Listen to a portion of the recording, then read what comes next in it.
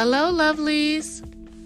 This is Iya Oyawunmi Oshunfumilola from the Ile Yamoja Achaba Obarameji, and today is Venusian Friday for our Stay in Power People podcast, where we bring you the messages we receive from Spirit. Today's episode is Get Through Retrograde. So it's retrograde season, and since it feels especially strong this time around, I felt this would be a good time to go over a few things to help us all get through it. In case you didn't know, an astrological retrograde means a planet is moving in reverse orbit. This can't really happen, but it looks like it's going backwards. When a retrograde occurs, you can expect some problems, things in your life to get mixed up, or have weird things pop up out of the blue. There are a lot of people out there that believe we and our environments are not affected by these astrological events. But think about it. We live on a floating planet in the middle of a family of other planets, orbiting around a star we all depend on to live. Trust me, we are all affected by what's going on out there in the universe. So Mercury retrograde just started this week, and we're expecting it to end on February 3rd. Mercury is the planet that rules technology and communication, so when it's in retrograde, we all can expect some issues with our meeting calendars, emails mistakenly being sent or not sent. You can even expect to easily misunderstand someone during everyday conversation.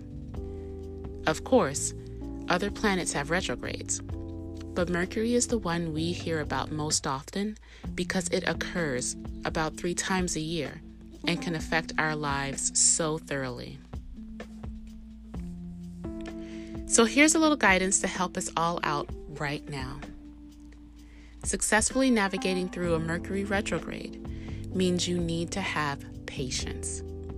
Like I mentioned, our technology and communication will be wonky during this time, and we rely on it every day for just about everything. So this requires us to pay more attention to details and try to focus more during our interactions with other people. Make sure to very carefully check over your emails and review documents, especially contracts, forms, or legal documents. Another big rule during Mercury retrograde is to not start anything new, like a new project, buying a house, or even a new relationship. Of course, sometimes you have to take a chance and start that new thing. If you do, just be mindful that this is a pretty precarious time. Read the fine print twice. Remember to be patient with yourself and others. You may need to tell someone the same thing several times, when normally that person usually gets you the first time around.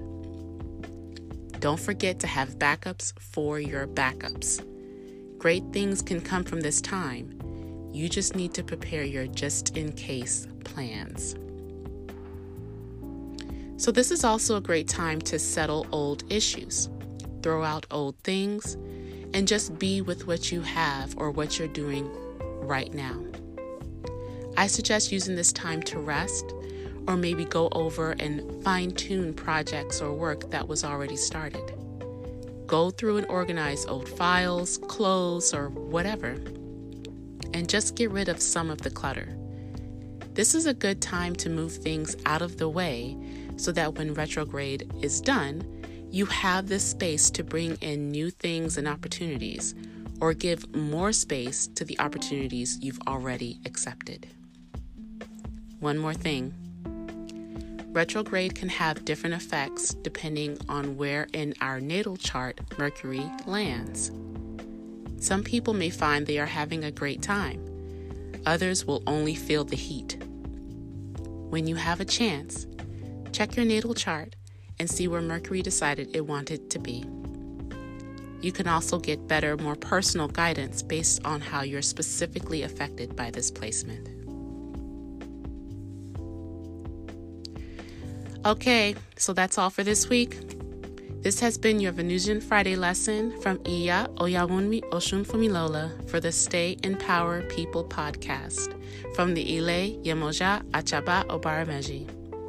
Don't forget to like and share this podcast.